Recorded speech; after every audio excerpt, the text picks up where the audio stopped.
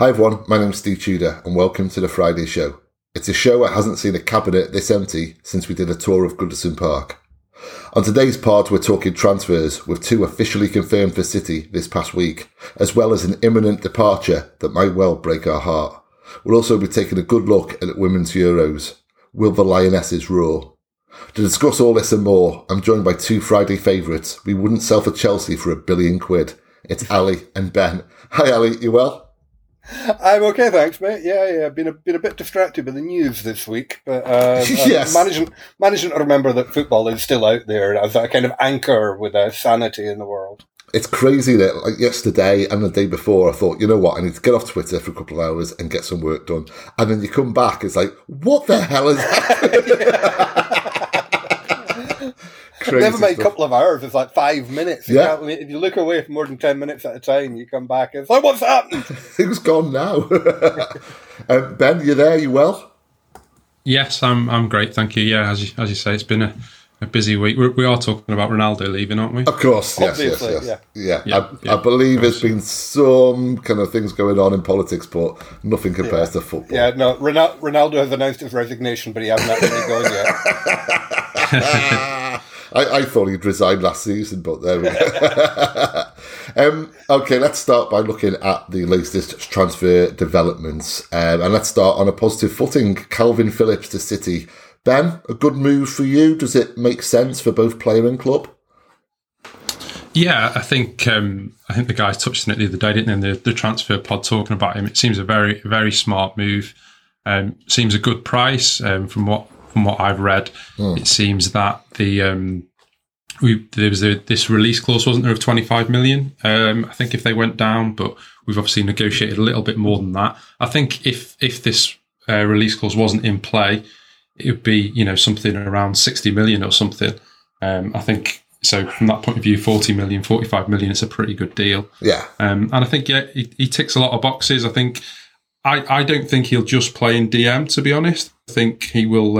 He'll play as a bit of an 8. I think maybe in that role that we've seen Bernardo play, whereby it's a little bit deeper than a regular centre midfield, but also helping out Rodri, which I think that's when Rodri plays at his best as well.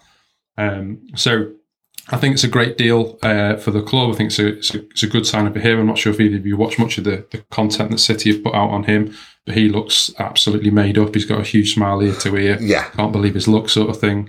So I think it's really good. Yeah, it's interesting you should say that he might play more advanced than what we imagine, certainly in certain games, because he has got that in his locker, Ali. I mean, we've seen that with England as well. Maybe is he oversimplified as a defensive midfielder? Well, he certainly has played in more advanced positions for Leeds as well as England. I don't know. I'm anticipating that Manchester City's formations will change quite significantly over the next year. I mean, possibly over the next month. But the season ahead and for the future. I don't think we should assume that the type of 4-1-2-3 shape that Pep has mostly used will continue in the era of Haaland. I'm expecting Pep to rather reinvent the positioning of players in the football pitch, and so I wouldn't be at all surprised if Calvin ends up in some kind of hybrid or reinvented midfield position along with everyone else. I assume that Rodri will continue to be the base drum anchor at the back of whatever formation we've got, but everyone else I think will be fluid. But in general terms, wherever he plays and however he is integrated into the squad over the weeks and months to come, I'm really happy about this one. It feels a really good one to me. I like him as a character and a personality. I'm a bit puzzled why at least some of the City fans on social medias and forums and whatever else seem a bit down on this one, a bit underwhelmed by it. I think it's a belting transfer. I've got a few Leeds fans as friends who worship the guy. They love him not only as a footballer but as a personality, and no reason to believe that we won't feel very similarly about him soon. And particularly if we assume that and a lot of players, particularly forward and midfield players, take a long time to settle into a Pep team. The fact that we are bringing him in, presumably a little bit in the shadow of Rodri, I'm absolutely fine with. He's a purchase for the future, and Pep Guardiola, being Pep Guardiola, may well somewhat reinvent him as a player. So what we think we've seen, I should say, Bielsa kind of reinvented him as a player as well. He didn't begin under Bielsa as the player that he finished as, and no reason to believe that Pep won't do the same again. So he's technically very gifted. He's got the skills, and I think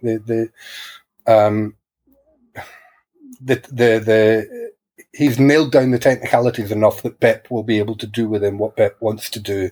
But the fact that there's not an urgent need for him to slip into the team because we suddenly find ourselves without a defensive midfielder or without a number 8 does make it feel a lot better. He can ease himself in. Pep can ease him in at his own pace, and everything about it feels right. I'm much happier with transfers that are made a season or two before they're desperately needed, and I think this is one of those. We'll go on to talk about the rest of our squad, but I know that other 9320 voices, Asan in particular, has talked about his nervousness around the number 8 positions. If Gundogan goes the end of next season, Bernardo theoretically goes at the end of next season, or whenever, we could find ourselves really quite short. And the fact that Calvin Phillips is this kind of somewhere between a 6 and an 8, free-floating midfielder. I think somebody the other day called him a 7.5, which feels about right. And that kind of position it's a really good signing for Manchester City at this time, I think, and I couldn't be happier with it. I mean, I oofed when you spoke there because to say that we can ease him in, that very much sounded like a jinx to me. Rodri with a serious injury, first game of the season, but and I think as regards to Pep. Go on, mate. Sorry, I was just going to say, I think what we saw with Grealish last year is that I think Pep also does the thing where he plays people into the style as well. I think he, obviously Grealish wasn't fully up to speed, but he played a lot of minutes early on. And you could also say the same for Rodri in that first season. He didn't have a great first season. Obviously, he's grown as a player. I could imagine him doing something with Phillips, basically giving him a lot of minutes early on, just to sort of break him into the team and break him into how they play.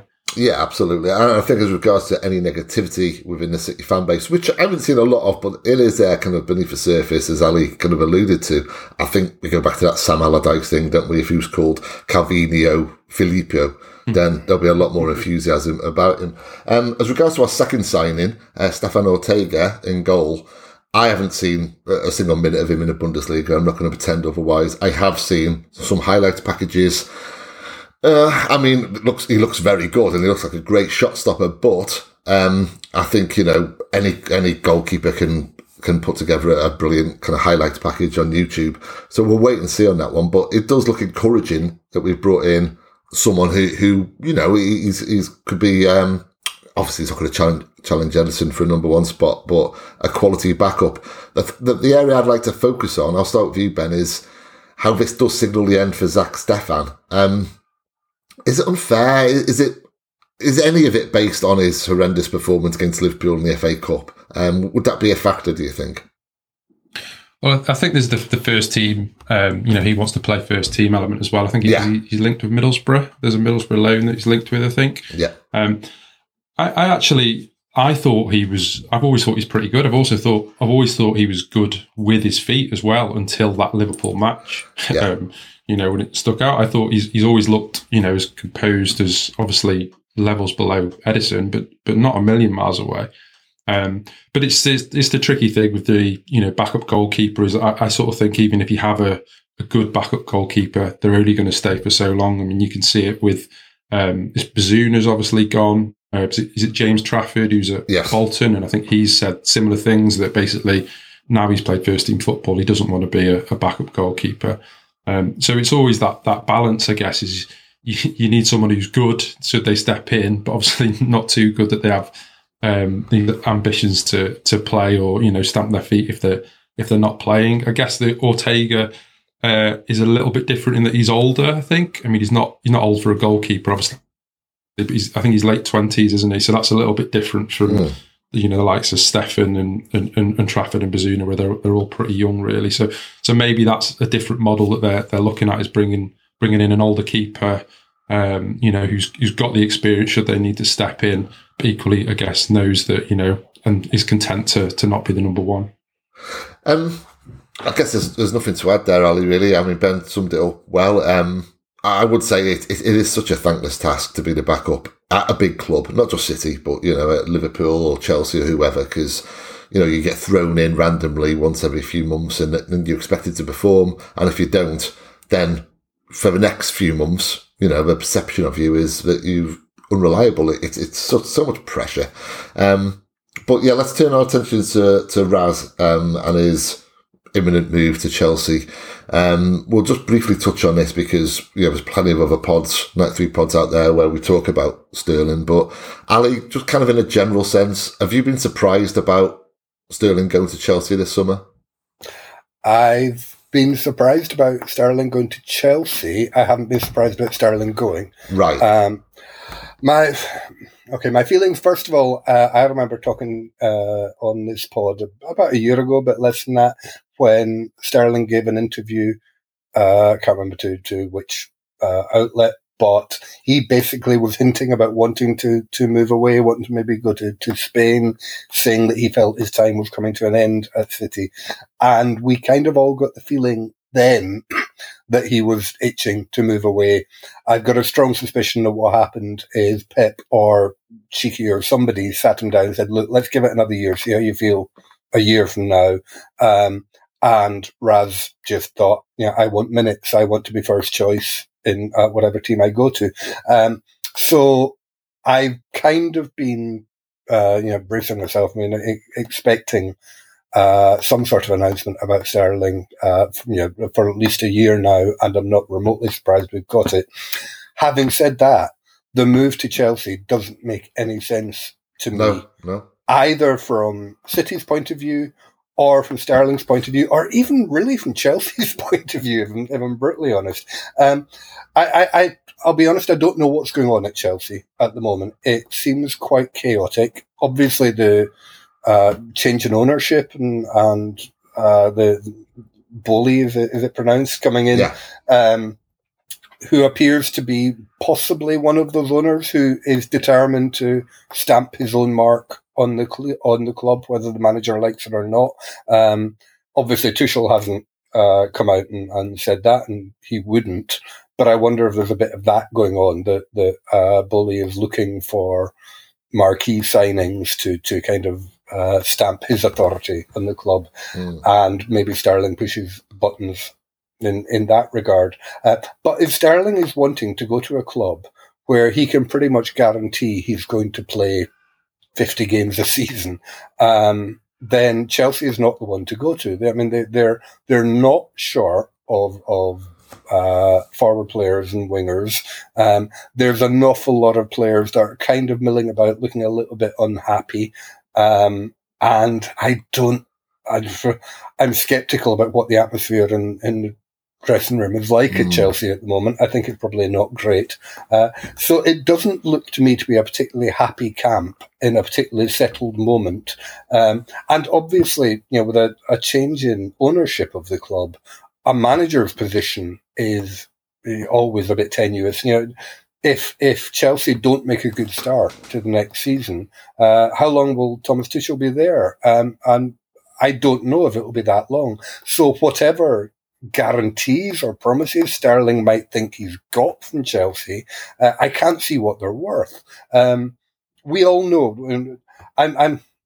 I will stand up and defend Raheem Sterling as a footballer, particularly as a man, as a personality. It hasn't been said enough what an incredible human being he has been over his last 7 years at Manchester City. The stances he took against racism long before the Black Lives Matter kind of movement was taking hold of football, he was out there making a difference. And I've got a huge affection for him. I think he's never had the respect and the love that he deserves from City fans. And I know that, other voices on 9320 have made this point probably better than I can. But he's been a huge player for us. And I think I don't like this because one probable outcome is that it doesn't go great. We know that Raz is a streaky player. He will have a run of 12 games where he's absolutely unplayable. He's a world beater, and then a run of another 12 games where he has a breakdown in the Kowsar Banjo interface.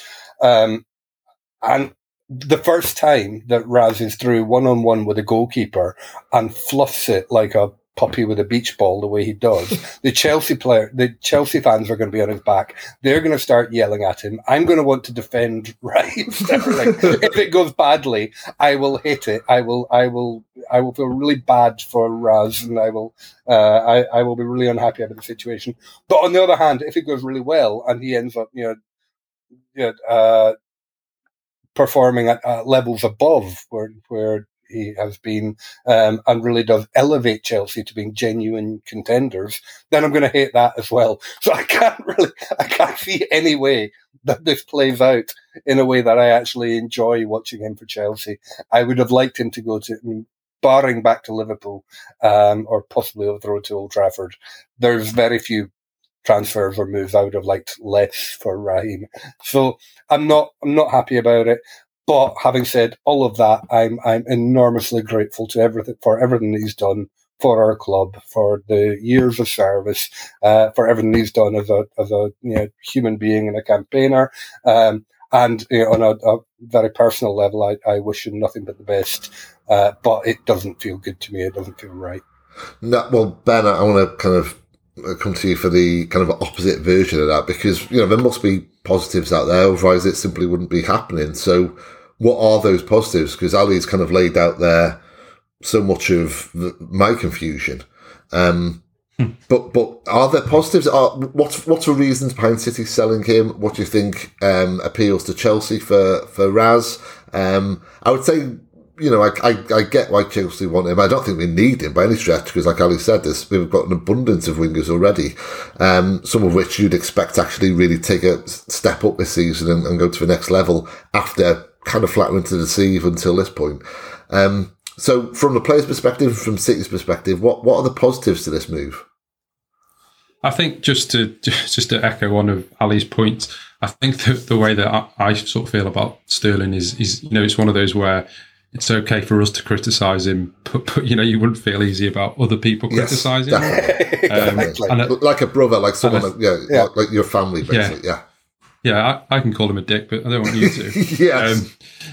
I think also, obviously, he's got a lot of stock with us, hasn't he? To be fair, over his 6 years, we've seen what he can do in the past, and you do worry that maybe the Chelsea fans wouldn't have as much patience for him.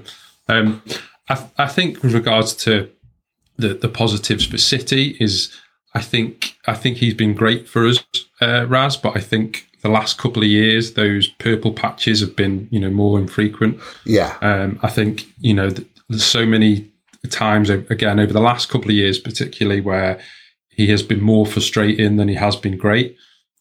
So I can see it from City's point of view. I do worry, again, like other people have said on this podcast, that, we worry in numbers in terms of, that right wing, I guess, really, in regards to, we're just going to have Mahrez and Cole Palmer. It does feel a little bit light on that without Sterling. But yeah, so in terms of positives, as I say, I think from City's point of view, he hasn't been at his best in the last couple of years, so that sort of makes sense. You also sense that there is something underlying there with Pep. There's been noises, hasn't there, that he does it not this season, but the season before. He fell out with Pep when he wasn't in the team, and then he was dropped for a couple of weeks. So maybe there's something underlying there as well.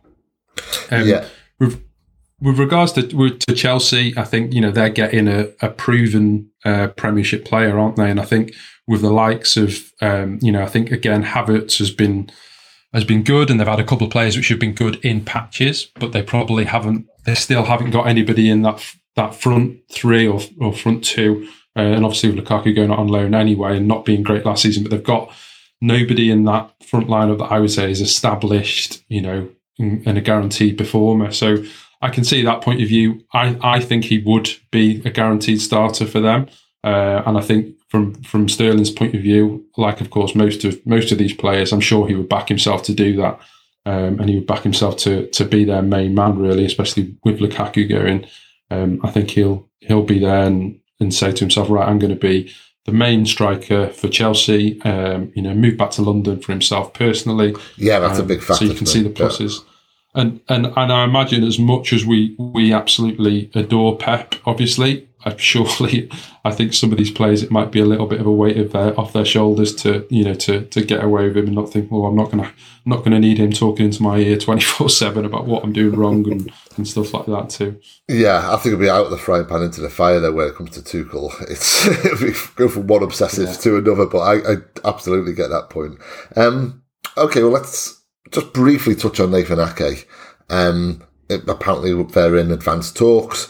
This one is a real surprise. I can only assume, Ali, that City have a backup in mind. They've got basically a centre-back who they feel they can go out and get quickly should they move Ake on. But still, this is a surprise also as much as Raz, really. I'm really, again, confused and quite unhappy about this one. First of all, I think I've really enjoyed watching Ake, particularly this season. He had a few injury problems, but that job he's done of coming in when he's been needed and not only like delivering as a defender at really quite high level, but just popping up, scoring really important goals. Yeah. And just as being a really positive energy around the team. I really like him, and we seem to have done the hard work of turning him properly into a City player. Yeah. And why we would go back and have to start again with another. I mean, yes, I don't know. Maybe Pep has got someone eyed up at Benfica or Sporting Lisbon or whatever, who's going to come in, and the way that both Laporte and Ruben Dias came in and hit the ground running and looked like world class centre halves in a City team almost immediately. Maybe he's got another player who he thinks can do that again. But I don't know who that is, and I really hope that they know what they're doing, because I mean, last season showed just how important it is to have a truly world class backup at centre half, because we lost Diaz for half a season, and Stones and Laporte have both had injury problems in the past, and Ake has also got he's able to fill in at left back as well, which we still don't know if we solved the left back problem. Zinchenko might be in the way out. Cucurella might be in the way in, which obviously changes the equation slightly. So all I can say about this is it doesn't make any sense to me, but I really hope that Pep and Cheeky know what they're doing here, and I trust that they do. But right now, I'm a wee bit worried. I can't lie to you. Yeah, I mean, we've seen it before when we were supposedly spent all summer chasing Maguire. It turned out that wasn't the case, but still, we went into that season very light indeed, and we can't afford to make that mistake again. Make mistake once by all means, but to replicate it, that would be amateurism, and City anything but amateur in this regard, you would think. Okay, Ben, let's just kind of look at beyond the Etihad to some of the bigger transfers this season. I mean, Richarlison to Spurs stands out for me, only because it's such a divisive player that you could split it down the middle as regards to how this transfer has been kind of received. What's your personal take on the player? Do you think, firstly, do you think it's a good signing for Spurs? And secondly, do you think he's a good player?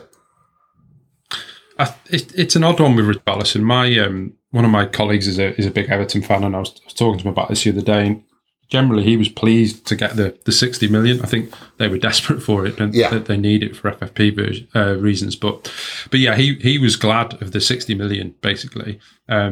I have always viewed Richarlison as, I think he's a good player. I think he's a pain in the arse. I think he mixes it. He throws himself to the ground a little bit, doesn't he? But I think when we play against him or something, I wouldn't say that, I fear, for example, that he's going to score, such as I would, if we were playing against like a Vardy or a Ollie Watkins or a Son or something like that.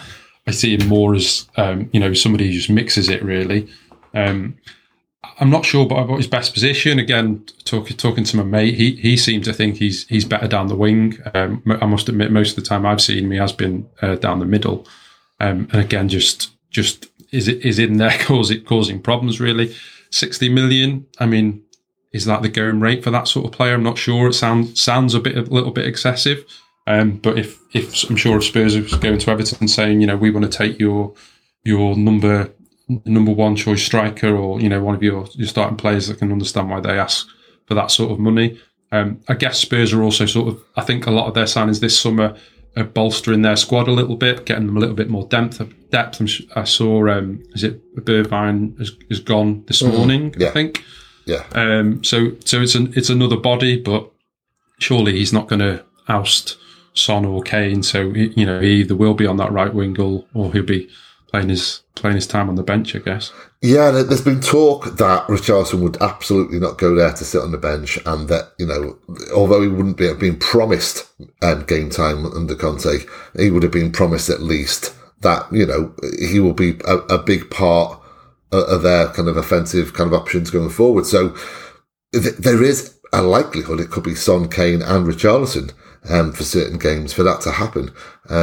Because obviously, unless you're resting either player, you're not going to drop Son or Kane. I don't know on this one. I don't know. Can I come in? Of course you can, yeah. I've just got a feeling that Antonio Conte is looking at, particularly the season ahead with the World Cup in the middle of it, but just generally the way football is at the moment.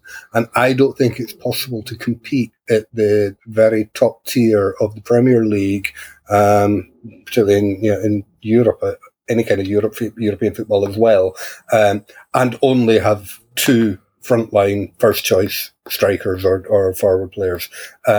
His other forwards, Lucas Moura and various others around, are just not quite at the same level. Yeah. And I think when you look at City, when you look at Liverpool, when you look at Chelsea, you can see that one forward player can get injured and someone else can slip in with no drop in quality, or you rest a player and drop another one in with no drop in quality.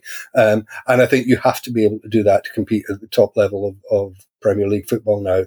And that's an area where Spurs have been a bit thin until now, and that might be the problem that Conte is trying to solve with Richarlison. And it does kind of make sense to me. I also think what Ben just said about him being a bit of a shithouse, like rolling around and making a fuss and just generally being a bit of a pain in the arse, that sounds like a Conte player to me. Oh, absolutely. They will sync up beautifully.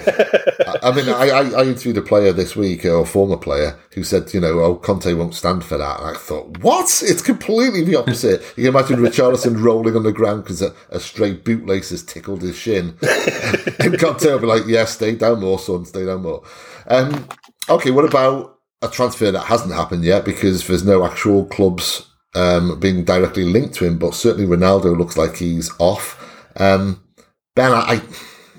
as a City fan, I find this hilarious. Of course I do. But I also find his behaviour just downright disrespectful and distasteful, particularly the timing of this. It's not news to him that United are in the Champions League this season.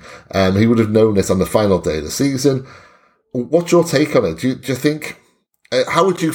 sorry to put this to you, Ben, and sorry to word... There's no easy way to word this, but just how would you feel if you were a United fan? God forbid. It's strange. It's strange, isn't it? Because unfortunately, I do have a few friends that are United fans. They adore him, don't they? Do they still adore him this week though, or is that kind of been tainted? Maybe not. I'm not so sure. I mean, they adored him when he left them, didn't they? Yeah, and, we did. They were still singing his praises after he left them, and obviously loved him coming back. But yeah, I mean, it's the whole thing is just the Ronaldo show, isn't it? Really, as far as he is, he's just completely self-obsessed. And I'm sure if you remember the Instagram post he put, I can't remember, was it last New Year, the New Year before, and he was basically saying how a wonderful year it had been, despite obviously COVID. Well, it must have been this year, but yeah, despite COVID and of course United being absolutely shite. From a personal level, he did great. And I think that sort of thing sums him up. I guess it is distasteful, but it's not, none of it's a shock, I don't think, as well. I wonder as well, it crossed my mind, and that maybe this is blowing too much smoke up his arse, but I wonder if, some of this has come from Van Gaal, in terms of, if he wants the likes of Pogba and Ronaldo out in the same summer. I wonder if he's, basically made noises to Ronaldo that, you're not going to be the main man anymore. You're going to have to work as hard as every other player. And Ronaldo's basically just said, yeah, I'm not up for that. I don't do that. I'm going to stand up front. I'm going to walk from one corner of the penalty area to the other, and to score the goals. So yeah, I mean, as I say, none of it's surprising. He's that type of person, isn't he? I think. Yeah. And we've seen at United and at Juve before. He may score the goals. But I think both teams suffered really with him there. I know Juve, I think he scored the most goals at Juve, but they scored less than they'd scored for years with him up top, and they didn't do so well that season. So yeah, so none of it's a surprise from him, but as you say, it's quite amusing to watch from afar. It is, and we can certainly say for certain that he's not going to be joining an MLS club this season. And that aside, it's kind of unknown as to what the future holds. But he just seems destined to leave. He hasn't gone on their tour. Ali, how have you viewed it? I mean, for me personally, I think this is actually a blessing in disguise for United. Get rid of him. He's a soap opera. It's a fresh chapter in the club. It's a manager whose ethics do not align with Ronaldo whatsoever. So he would be a hindrance should he stay, and they're better off without him. But do you feel the same way? It's really hard to say what I think is best for United. A bit like watching the Tory party implode. It's really yeah. I felt bad for asking Ben, honestly, because imagine you're a United fan. What kind of question's that? No, I think first of all, as you guys have said, no one should be surprised that Ronaldo appears to be bigger than his club. That's absolutely on brand for him.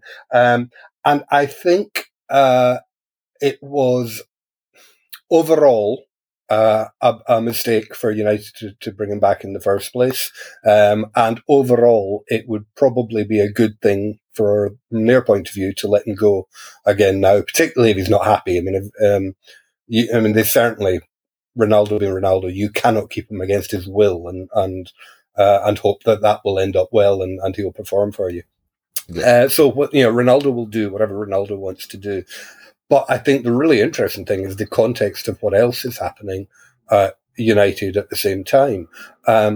Because I knew I was coming on this pod to talk about this topic today. I spent a bit of time last night looking at the confirmed transfers in and out on the Premier League website, and looking at United. They have done the first part of what they need to do, which is stripping out a whole load of their deadwood. Not all their deadwood. Phil Jones is still there. But we still have players. I repeat myself there. Everyone, guys, Phil Jones is still there. Let's just consider that for a moment. And then, having moved past that, they have let go Cavani, Mata, Nemanja Matic, Jesse Lingard, one or two other kind of frontline. Pereira's gone this week, yeah. Pereira, yeah. And then a whole host of kind of B-string and youth players have all gone as well. There's something like 12 outgoings. They've brought in one kid from a young lad from Holland. I think a left back, a defender of some sort. Anyway, I don't know. I'll confess, I know nothing about whatsoever. Now that seems like the kind of signing that United should be making. Notwithstanding the fact that I don't know anything about the lad, a talented young kid who's on the fringe of the Dutch international team sounds exactly the kind of signing that Ten Hag should be making to me. But suppose for a minute, I know we'll talk about Eriksen in a moment as well, but suppose for a minute that Ronaldo goes as well, and they basically lose this in half a team, more than half a team of senior players. Who do they get in place? We were worrying about letting Ake go, and our basically third choice centre back, or fourth choice centre back, and then being worried about having a replacement to come in. Where is United at the moment? If I was a United fan, like go back to your question to Ben earlier, if I was a United fan, I would be incredibly nervous at the moment because they look like they could end up with almost without a team. Where are these incoming signings coming from? Who wants to go and play for United? Where are the top tier, either players who are at the top of the game now or the upcoming talent who are heading for the very top, Champions League quality players? Where are they going to sign them all from? Where are they going to get like half a dozen or more Champions League quality footballers from? I really don't know. So it's a fascinating situation. And I think, to answer your question, finally, Ronaldo going on its own terms is almost certainly the right thing in the long term for United. But Ronaldo and Cavani and Mata and Matic and Lingard all going at the same time and then not having other players to come in to replace them is a huge problem for them. And what can I say other than if it all goes horribly wrong, it will be fully hilarious. Well, I don't think as well that they... Sorry, Steve. I don't think... I think there's... the people saying, this is a transition series, and I don't think there's such a thing at United. I think people might say, let's see how he does this year and stuff. I think you can guarantee if they're not in the Champions League spots towards the end of the season, I think Ten Hag will be under pressure. I think so. I think they do need to still be there or thereabouts. I don't think they're going to let United finish out of the top four or maybe even the top six for a couple of years and just let that go. I think he'll definitely be under pressure, even maybe before that, maybe after Christmas, if they're, knocking around 7th or 8th or something, you could certainly see that happening. You know what kind of gets me about United is the fans are willing for that to happen. The fans or certainly every United fan I know is perfectly happy to just have a period of transition and be like, okay, if we have to finish 8th, if we have to play the kids this season, let's just play the kids. As you said, Ali, get rid of a deadwood and then just kind of take our time to get the right recruitment and the right people in place. And they're more than happy to have a couple of years at the wilderness. They've had nearly a decade in the wilderness already. So it's the club. It's the club that has absolutely zero patience or tolerance for that. They want instant success. And, it's kind of damning on supporters and the kind of, that's how we're perceived. Whereas in reality, it's actually the club. Yeah, I don't know if that was a question, but I'm it wasn't the question. I was sitting back thinking, I'm quite pleased with that. I'm not so sure as well. Really? I think some of the fans... Yeah, I think, again, it doesn't take much to get them giddy. I think, there's been a few bits and bobs, hasn't there, the last couple of weeks of some of the reporters saying, he gets them in early for training and they're serious and you can see he's an intense character. I don't think it takes much for them to get carried away either. I have got to say, I have loved that. It's been the highlight of my week when these kind of leaks of, how he's really sorting things out behind the scenes. And all he's doing is basically just insisting on what every Premier League manager insists upon. It's amazing. Okay, well, we're kind of running out of time, so we don't really have time to touch on too much of a kind of who's winning the transfer window or not. But you said you looked into it last night, Ali.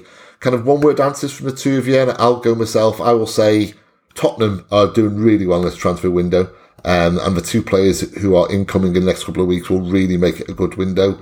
I would say Liverpool have done well, alas, and possibly Arsenal too.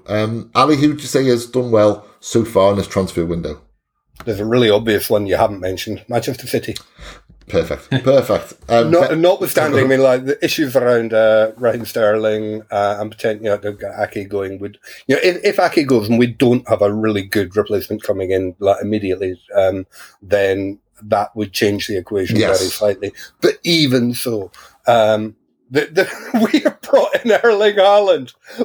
We haven't even mentioned it. And I think when we look around at some of the panic that's going on around the other Premier League teams, an awful lot, and not so much the teams, but the journalists, the journalists and commentators who either cover or covertly support Liverpool, United, Chelsea, Arsenal, Spurs, whoever it might be. One of the reasons they've all been so hysterical this summer is because we have signed Erling Haaland. And that is the one that overshadows all others. But even beyond him, hopefully Alvarez will come through and be everything that we hope he might be. And Calvin Phillips, we talk about, is a great signing as well. Cucurella would be the icing on the cake. And we badly need a left back. We need another full back. So I'm really hoping that the Cucurella one comes through. And I'll learn to pronounce his name properly as well, which would be good. But beyond that, Manchester City have stormed this transfer window, and we shouldn't take our eyes off that. Ben, who do you think's kind of winning? I hate the phrase, but winning the transfer window right now? Yeah, I was going to say City as well. Echo what Ali says. I think anybody signing Haaland, surely that wins the transfer window, doesn't it? I think Newcastle have got a couple of decent signings in Sven Botman and Pope in goal as well. Yes, so a couple of solid, good signings. I think they're Howe will just incrementally increase them as they go. But yeah, as I said, I think City are winning it so far. Well, I think Newcastle have done a really clever thing. I think last round, the January transfer window as well. I think they handled it really well. But they're not going for the big name marquee signings and the showbiz signings. They are building a good football team at a sensible pace, and I think Eddie Howe's doing a really good job. And it'll be interesting to watch them this year. I think they're making a much better job of becoming a super club than I was expecting them to be be perfectly honest. I completely agree with that. And I think at the heart of that is the ownership of listening to the right people, listening to the coaches, listening to the recruitment staff. And that bodes very, very well for Newcastle. Okay, let's end on the Women's Euros. Ben, have you watched any of the games so far? Will you watch many of the games? I caught a bit of the England game the other night.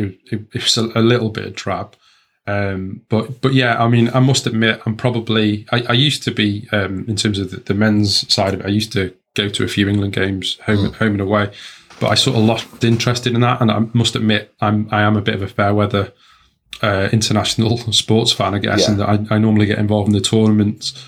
I don't really pay much attention to the qualifying, so I'll certainly watch them. I got quite invested. I think it was the World Cup in 2019. I thought it was really good to watch then. And if you remember, not so long afterwards, I took my two boys to the City United derby at the Etihad for the ladies, and that was good. I mean, it was different from men's football. I think all the fans were mixed, which was a bit of a strange experience being close to United fans, but it was a pretty good standard and stuff, and I was quite surprised. So yeah, I think I'll watch the next couple of games. I think they've got Norway, haven't they, and Northern Ireland. I'm not too sure on the quality of those two teams, but yeah, I'll certainly watch it, and then probably similar to the men's side, probably get more invested should they progress. Well, that's kind of an interesting point, and it's no judgment on you, because I think I'm the same. I think pretty much 3/4 of a nation's the same here, but I see this every couple of years where there's so much kind of emphasis on England doing well in tournaments, and the kind of follow-on from that is that they need to do well in order to kind of further promote the sport. Ali, would you say that's fair? Would you say it's kind of... Do you think women's football now can stand on its own 2 feet in this country enough where England can go out in the group stage? Not that they're going to, but they could, and no harm would be done. I think the progress that the women's game has made over the last 20 years or so is phenomenal. And yeah, you're probably right that, the game in England doesn't need the England national team to reach final or win the Euros in order to continue growing. I think the WSL is in a really good, healthy state, bringing in best players from around the world. And the audiences and the gates keep going up and up and up. So good luck to them. It's going really well. Having said that, I mean, to address the bigger point of watching the tournament, it's come at a really good time for me. I suspect a lot of football fans will feel quite similar, because I remember at end of June, at the end of that international hangover that we had with the Nations League and the men's game, by the time it got to the end of those internationals, I felt like, when you go for a curry and you've had one Buna too many, and you just think, if I ever see another chapati, as long as I live, I will explode. And then you go home and sleep it off, and you wake up next morning, and you say, oh, quite peckish now. I'm just about that stage in my football watching banquet. I was absolutely stuffed by the beginning of July, and just over the last week or so, I was beginning to miss it. I was just, I could really do sitting down and watching a football match now. And I really, counting down the days for the pre-season friendlies to kick in and all the rest of it. So the Women's Euros sneaked up on me a little bit. I didn't really give it much anticipation and thought ahead. But when it got to Wednesday night and the England game, I think the fact that it was 8:00 on a Wednesday night, I sat down, I made myself a curry, I sat down in my man cave with a curry and a beer and a football match at 8:00 on a Wednesday night. And I thought, yes, I'd come home. This is me in my happy place. So I really enjoyed it. It was a bit of a drab game, as one of you said, but I really enjoyed it as a just having a game to watch. I'm looking forward to the rest of the tournament. I think the timing of it is really good, just coming at the end of July when there's not much else on. I constantly feel constant shame at my low levels of knowledge and awareness of what's going on in the women's game. I don't think there's any obligation to kind of... Well, no, there shouldn't be. My excuse is that there's only so many hours in the week. And Yeah. how many sports and how many different flavors of the same sport can I follow? But no, they're kind of refreshing myself with who the stars are in the women's game at the moment, and it doesn't matter what level of football you're accustomed to watching. There are players. I watched a couple of runs from Georgia Stanley on Wednesday night, and it was just a joy. It's proper box office football. And last night I watched the Norway Northern Ireland game as well. And, it actually turned into a really decent game in the second half. I don't know if anyone heard it. There was a fantastic bit of post-match analysis from Kenny Shields, Northern Ireland manager, afterwards, who said, I won't do his accent. He said, if you look at the last hour and you forget about the penalty that we conceded, then we actually won the game.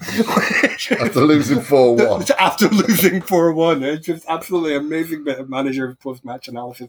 But to answer Ben's question, Norway look a really good team. I think Hegerland, is she called? Hegerberg. She's the original Ballon d'Or winner, and then she retired from international football for 5 years because she thought the game was being disrespected in her country. And that's the one. One hell of a backstory. It's Norway are going to progress out the group, so are England. Basically, last week, an editor got in touch with me and said, would you like to cover the Women's Euros exclusively for us? And I was like, oh, crap. Because my knowledge of the game is not great. So I've basically spent every waking hour since watching games and kind of researching and all the rest of it. And Norway will certainly get to the quarters, possibly the semis. No way will they win, I don't think. France won't win, they'll implode. For me, it's between Spain and England, but now Spain have lost I can't remember her name now, the best player in the world. So, yeah, England have got a great chance, going all the way. Just to end on, Ben, when you said there about the kind of mixed crowd at the derby, not that this would ever happen in a million trillion years, but should that ever translate to men's football, the same atmosphere, the same kind of lack of any tribalism, would you embrace that? Would you be happy? Would you prefer that?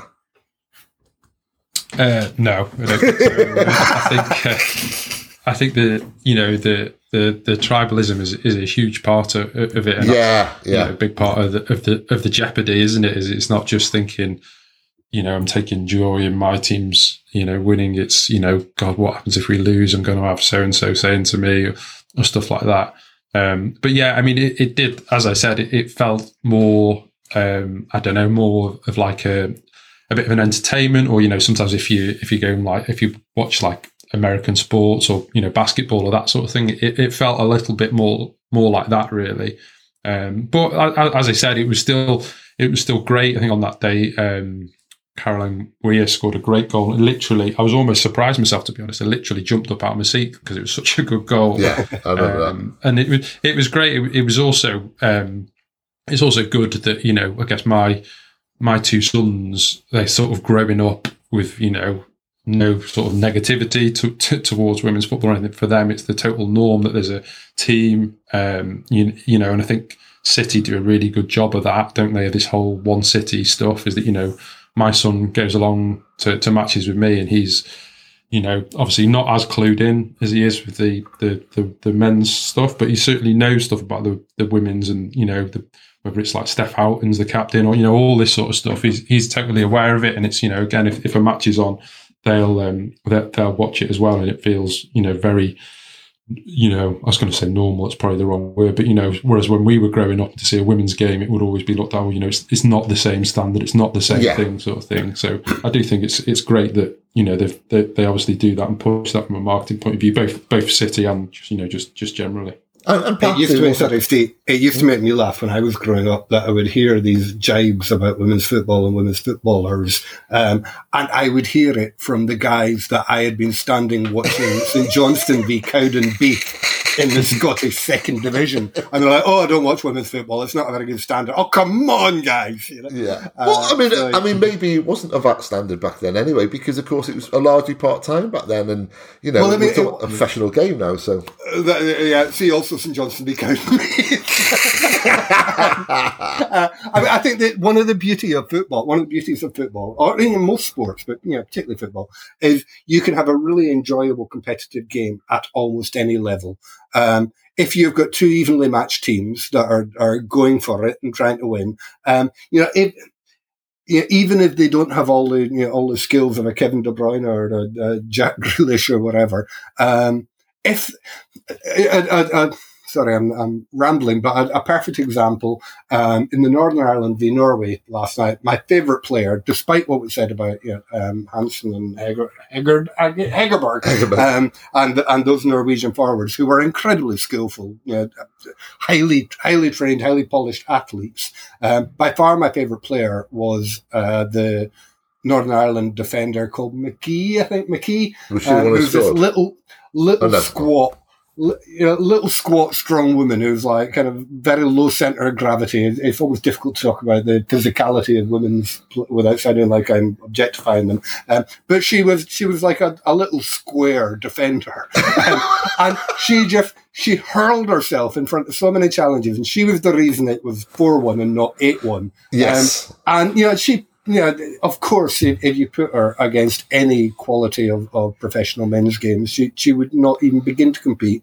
But in a women's match, she was an absolute joy to watch. You could see the energy and the passion and the sheer determination to keep a ball out of her goal at all costs. And I don't care what level of football you're watching, that is always a pleasure. As was watching them celebrate that scoring last night. Of course, goal was lovely to see. Guys, time has defeated us, but thank you so much for that. I've really enjoyed it. Ben, thank you very much, mate. No problem, Steve. Enjoyed it. Ali, thanks a lot. Loved it as always. Cheers, mate. And thanks everyone for listening in. That's a wrap for today, folks. We're off to imagine the chaos Britain would be enduring right now had Ed Miliband been elected in 2015. Makes you shudder just thinking about it. In the meantime, take care of yourselves, everyone, and forever down with the Tory scum.